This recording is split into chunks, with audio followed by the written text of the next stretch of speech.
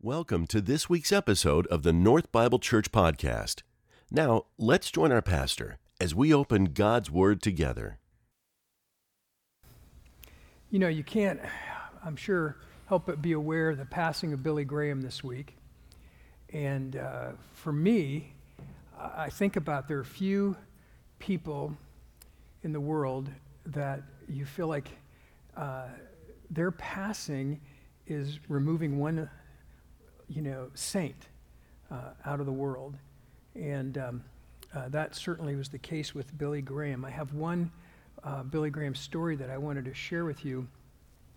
Years ago, maybe 30 years ago, the person that was the president of Young Life at the time, his name was Bob Mitchell, was watching TV, and it was a Billy Graham crusade.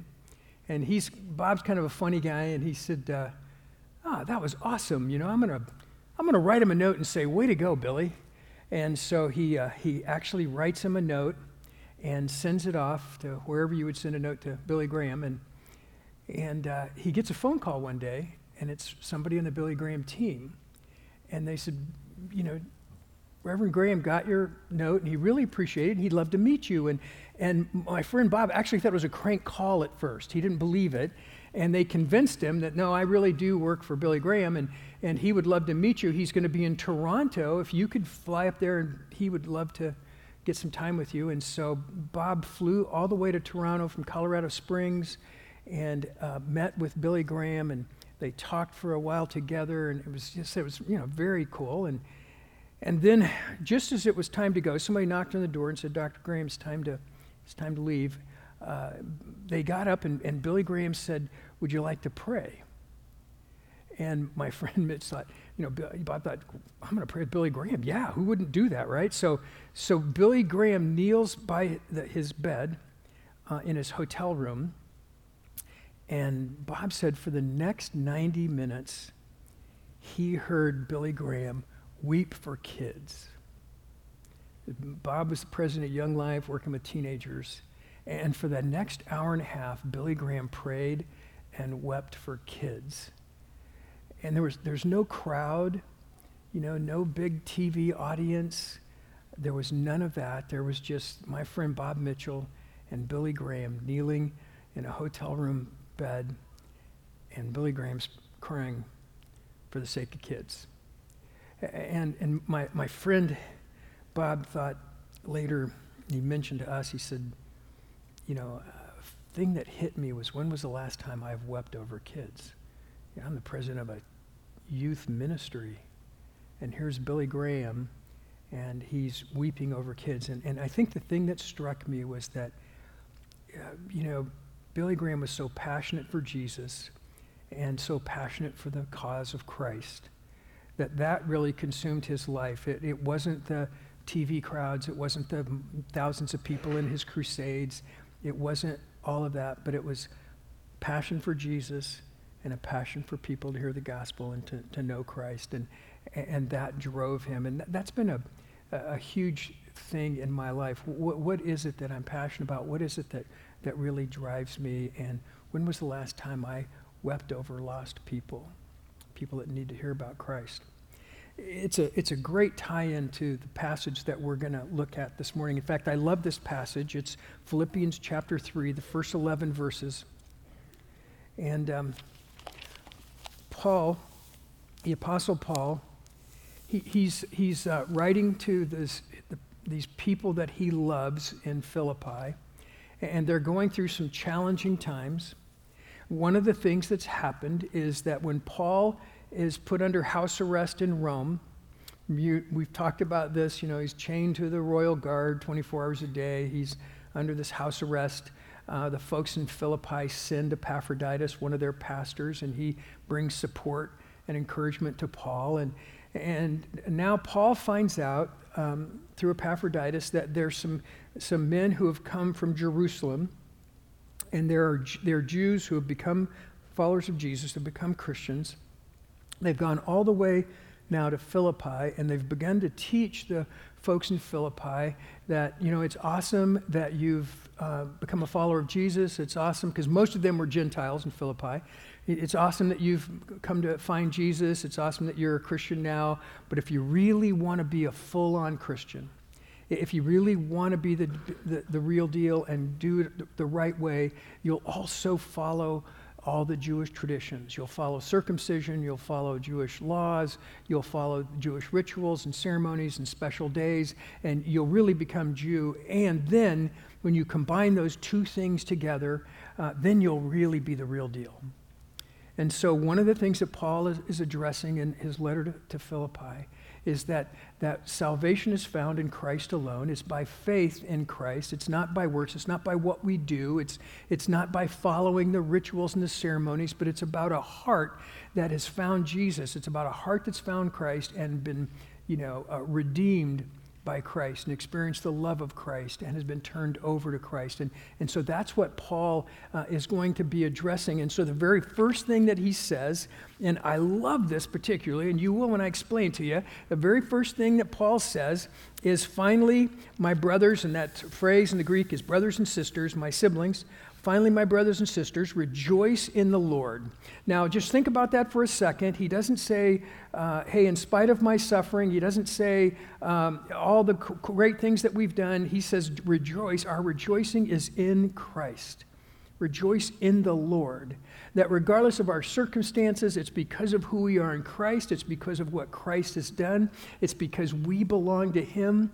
He's given us all of these lessons up to this point. He said, our rejoicing, we rejoice because we're in the Lord. And that means that in your life, you always have something to rejoice about. There's never a moment, if you're a follower of Jesus, there's never a moment in your life when you don't have something to rejoice about, because you belong to Jesus. And no matter how painful life is at the moment, and no matter how horrible it feels at the moment, you always have that to rejoice about because you belong to Jesus. You're in Christ. So here's the other part that he says. He says, to write the same things to you is no trouble to me and is safe for you. Now, if you guys have known me for a while, and a lot of you have, you'll know that I always say that my primary spiritual gift is the gift of the gift of repetition. And I repeat myself over and over again until I think everybody's got it, or you're just bored to death. And I just got this great affirmation from the Apostle Paul that he said, hey, it's no problem for me to write this stuff to you over and over and over again. I want you to understand it, and it's safe for you. It's not going to hurt you. Just read it again. Think about it again. We rejoice in the Lord. We don't rejoice in our stuff. We don't rejoice in keeping the rules. We don't rejoice in our religiousness, but we rejoice because of who Jesus is and what he's done in our lives. And so I just want to publicly thank the Apostle Paul for that encouragement and that affirmation of my gift of repetition. He goes on to say, look out for the dogs, look out for the evildoers, look out for those who mutilate the flesh, for we are the circumcision who worship by the Spirit of God and glory in Christ Jesus and put no confidence in the flesh.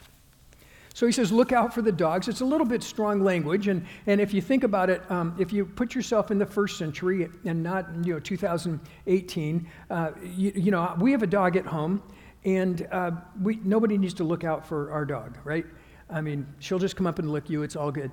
But in those days, it was quite a different story, because in those days, the dogs around the town were scavengers, and they were mean, and you would keep them. You wouldn't let your little kid go kind of walk someplace by themselves, not because of worried about hoodlums. You're worried about the scavenger dogs, and that they were kept out of the way, and they were frightening for little kids and all those kinds of things. And so when he's talking about beware of the dogs, he's talking about beware of wild animals, beware of those scavengers that take the scraps, that steal, who are dangerous. He says, beware of the dogs. So he's referring to these Christian Jews who are trying to add to the gospel. He's referring to them as those scavengers. There was a word in the New Testament called Judaizers, and that they used for these people, and they were basically people that said that we want you to take your Christian faith and we want to add it to Jewish religion, and then you've really got the real deal. And they were called Judaizers, and he's saying, I want you to be aware of beware of those people. That they're the dogs, they're the scavengers, and they're the evildoers because they're trying to add to the gospel. They're trying to say it's Jesus plus these things, and it's faith in Christ alone, and he wants us to understand that. So he says, be aware of the dogs, be aware of evildoers, look out for those who mutilate the flesh, for we are the circumcision that's written in our heart, who worship by the Spirit of God, not by what we do, and we glory in Christ Jesus and put no confidence in the flesh. So this idea of worship that he talks about in this context, it's not just music, which is awesome, by the way, but it also carries with it the idea of serving. And so Paul is saying that we worship by the Spirit of God and glory in Christ Jesus, that we serve with Christ. And part of how we serve with Christ is through worship, it's through our singing, it's through the worship of the Word, it's through our giving, it's all of those things, but it's also we worship as we serve along with Christ. And that's why I've got some buddies that tell me that part of their worship is give me a hammer and a saw, and when I'm fixing something for somebody, or I'm building something for somebody, or I'm digging a well, that's worship to them, that's part of how they worship, because it's serving along for the sake of Jesus. And then we glory in him is to boast. It's to brag on Jesus. It's to brag on him. It's not about us, but we're lifting up who Christ is, and we're boasting in his glory and what he's done. The attention isn't on me, but the attention is on who Christ is. And so Paul is saying this is how we want to operate. This is how we want to live our lives. We want to worship, we want to worship in our service of Christ, but we also want to boast in his glory and in his greatness and who he is, and not put the attention on ourselves. There's a great reminder of this in Jeremiah in the Old Testament, hundreds of years before Paul.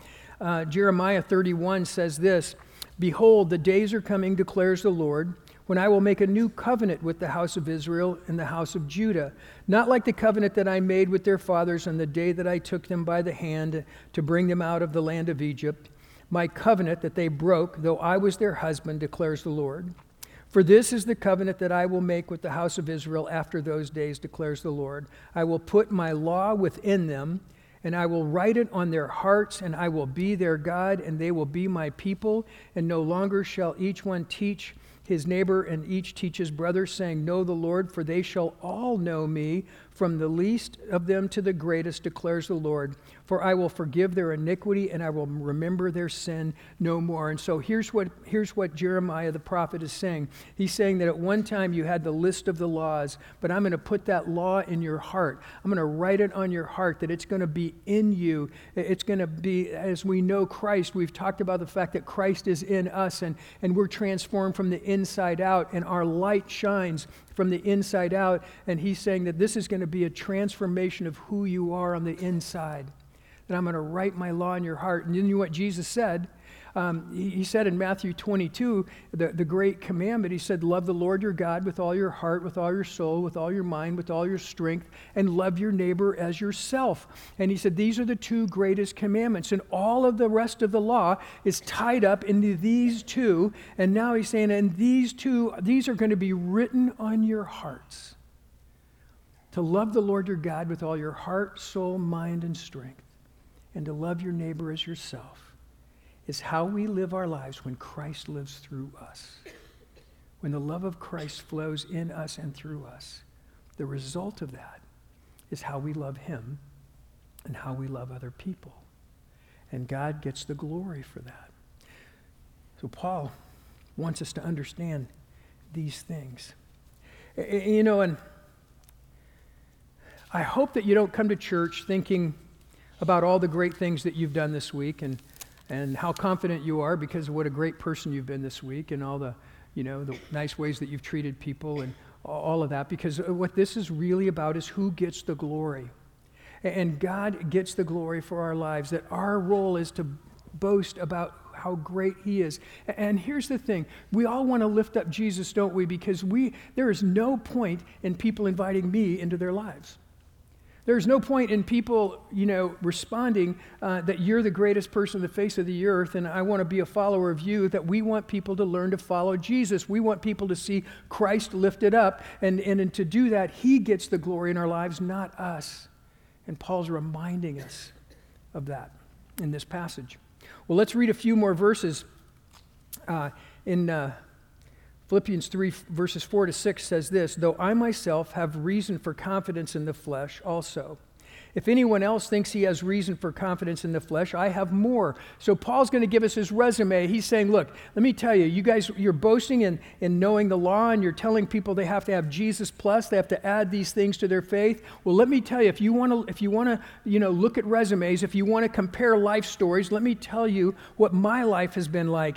He says, I have more reason to boast. I was circumcised on the 8th day of the people of Israel, the tribe of Benjamin. So he's of the tribe that Saul, the first king of Israel, came from. He is from the area in Benjamin in Judah, where the Jerusalem is. He has this great resume. He is a Hebrew of Hebrews, he says. As to the law, he's a Pharisee. He knew the law as good as anybody else in Israel. He was an expert in the law. As to zeal, he was a persecutor of the church. As to righteousness under the law, he was blameless. And they were telling them how it was done in Jerusalem. He's saying, look, that's my resume. That's who I am. If anybody has reason to boast in their lifestyle, if anyone has reason to boast in their position, if anyone has reason to boast in all the things that they've done and all that they've accomplished, it's me, Paul says. Those guys can tell you what it means to be a real Jew and a Jewish Christian, but let me tell you, they have nothing to boast in. Their works don't mean anything. But here's what really matters. In verse 7 it says, "But whatever gain I had," Paul says, I have the ultimate resume. I have impeccable credentials. I have the perfect bloodlines. I have all of those things, but whatever gain I had, I counted as loss for the sake of Christ. Indeed, I count everything as loss because of the surpassing worth of knowing Christ Jesus my Lord.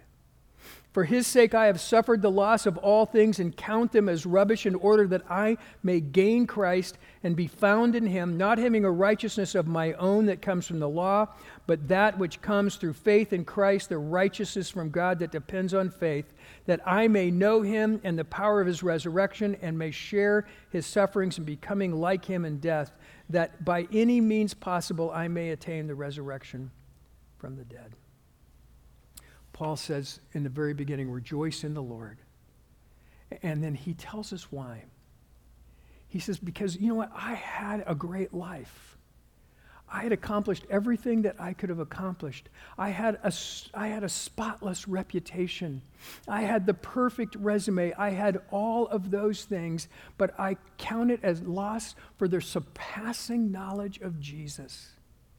That when I came to know Jesus, when I experienced his love, when I experienced his forgiveness, all the rest of that stuff melted away. All the rest of that stuff had no great meaning for me. My resume, my old life had no meaning because now I knew Jesus. And the surpassing worth of knowing Christ made everything else pale in comparison. And here's what he says.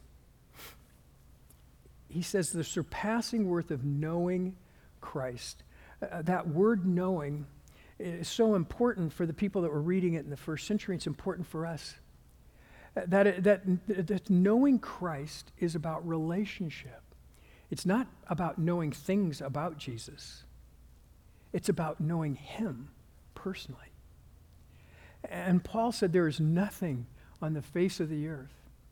There's no position. There's no recognition. There's no power.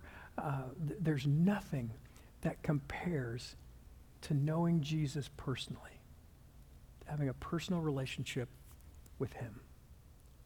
I don't know if you ever attempted to trade in your personal relationship with Jesus for knowing him or knowing more things about him or having more information, or maybe it's more recognition from other people, it's more power from other people. But here's what the Apostle Paul, who had attained all of that, said, that nothing compares to a personal relationship with Jesus Christ, really knowing him and being known by him. Paul was a persecutor of the church. He had permission to go to people's homes, to drag them out of their house, to have them stoned or executed, all kinds of manners of ways of executing people. He had power to do that. He was part of that. He had done all of those, and then he came to Christ, and then he experienced the forgiveness and the love of Jesus, and it wrecked his life. It got a hold of his heart, and he could never be the same again. And one of my fears is that we get so familiar with Jesus. We get familiar with the songs, and we get familiar with the rituals, and we get familiar with the verses and the words and all of that stuff, that we forget that it's about knowing him, that it's about a personal relationship with him, that Jesus came, died on a cross to forgive us of our sins and to give us the opportunity to have a personal relationship with the one who created the universe. It's magnificent. It's overwhelming. It's why Billy Graham would kneel beside a bed for 90 minutes and weep for kids. It's why Paul would say there's nothing on earth that compares to the surpassing knowledge of knowing Jesus. Knowing him personally, having a personal relationship with him. So the question is, do we think this way? Do you look at all the things that you hold in high regard, all the things that the world holds in high regard, and you realize, oh man, next to knowing Jesus, this doesn't mean anything. I think sometimes there is just this magnetic pull to stuff that at the end of the day doesn't really matter. But kind of in the moment, it's appealing, and kind of the moment it draws us in, and it makes us feel important, and it makes us feel a little bit better, and at least it makes us feel better than other people. And we're kind of drawn to it, and Paul says, stop, don't let that get a hold of you, that nothing compares to your relationship with Jesus. Nothing compares to knowing Christ. There's nothing more important than knowing who Jesus is. In fact, he says this, for his sake I have suffered the loss of all things and count them rubbish in order that I may obtain Christ. He says, you know what? Take every great thing that I've ever done, everything that I've ever attained, and compared to Jesus, it's just garbage. It's what you throw out to those scavenger dogs. It's what you get rid of. It's what you can't stand the smell of. That it, compared to knowing Jesus, all the things that I've attained, all the laws that I've kept, all of those things are garbage to me. They don't matter. They're to be thrown out.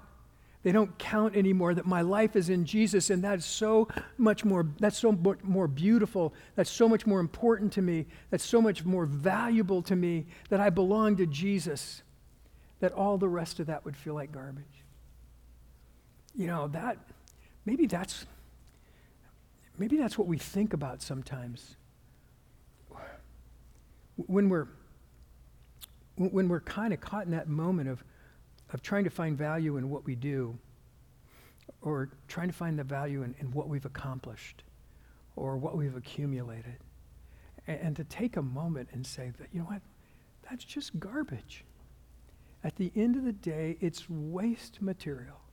At the end of the day, it's going to be thrown out. It's not going to matter compared to knowing Jesus.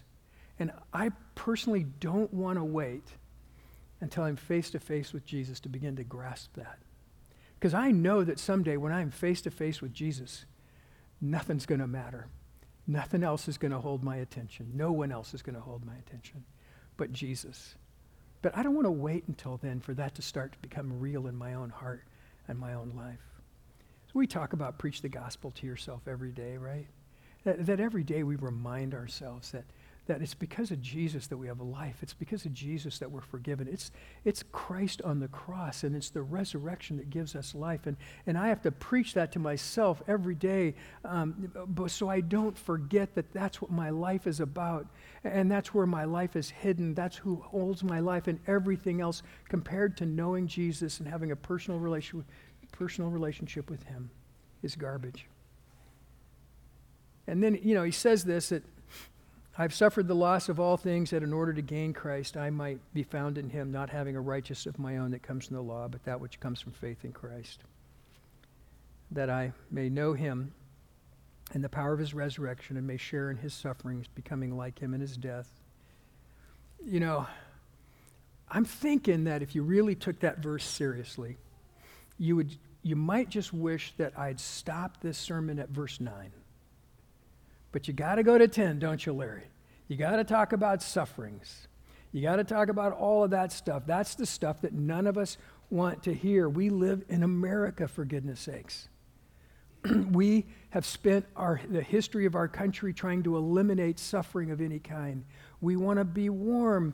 We want to be safe. We want to be entertained. We want all of those things. And Paul says that I share in the Lord's suffering. And I want you to understand what he means by that, because the idea of sharing in his suffering, the word share in the New Testament, and this is where words really matter sometimes, is the Greek word is koinonia. And a lot of you know that word means fellowship too. It's translated fellowship. Here's what Paul is saying, that I want to be in the fellowship of Christ's suffering. That when I know Christ, I want all of Jesus.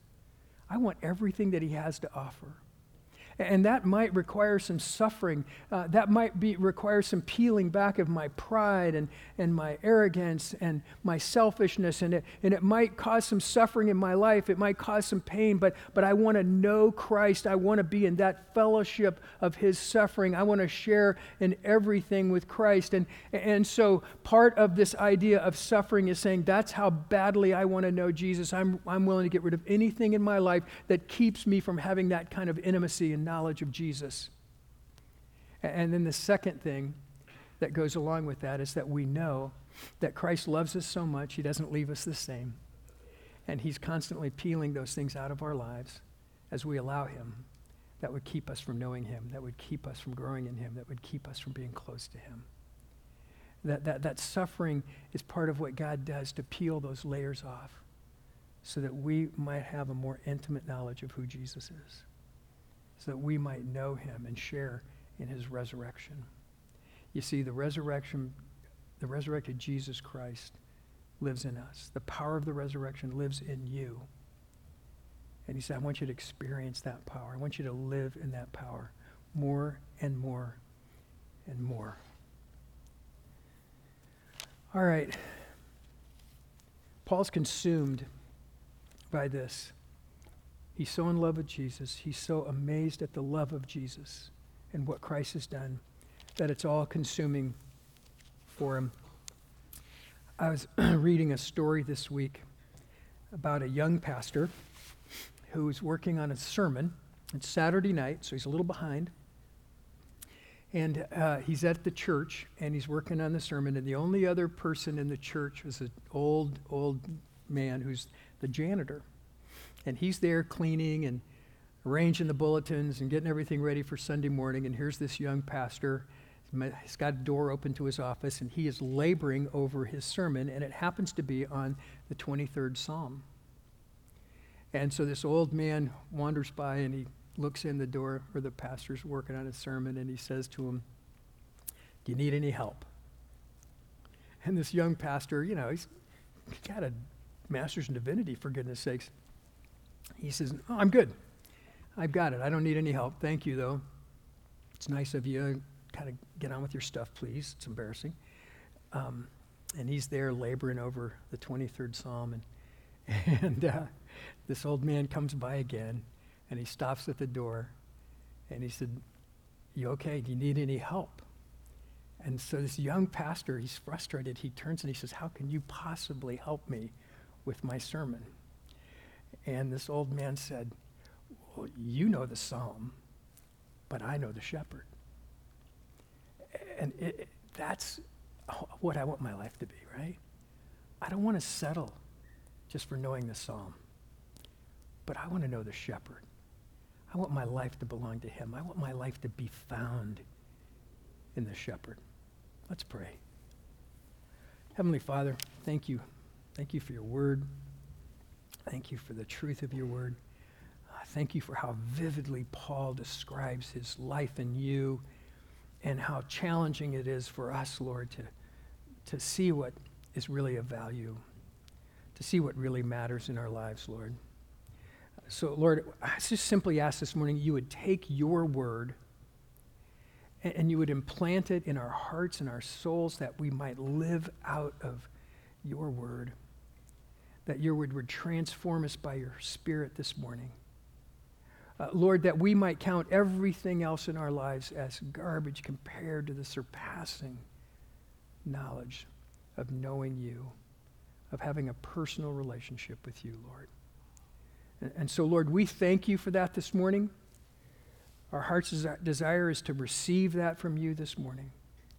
Because, Lord, this is your living word. Those are your words put on paper, and we thank you, Lord, and we receive those this morning. We give all of this to you for your glory. In Jesus' name, amen. Thank you for joining us for this week's message.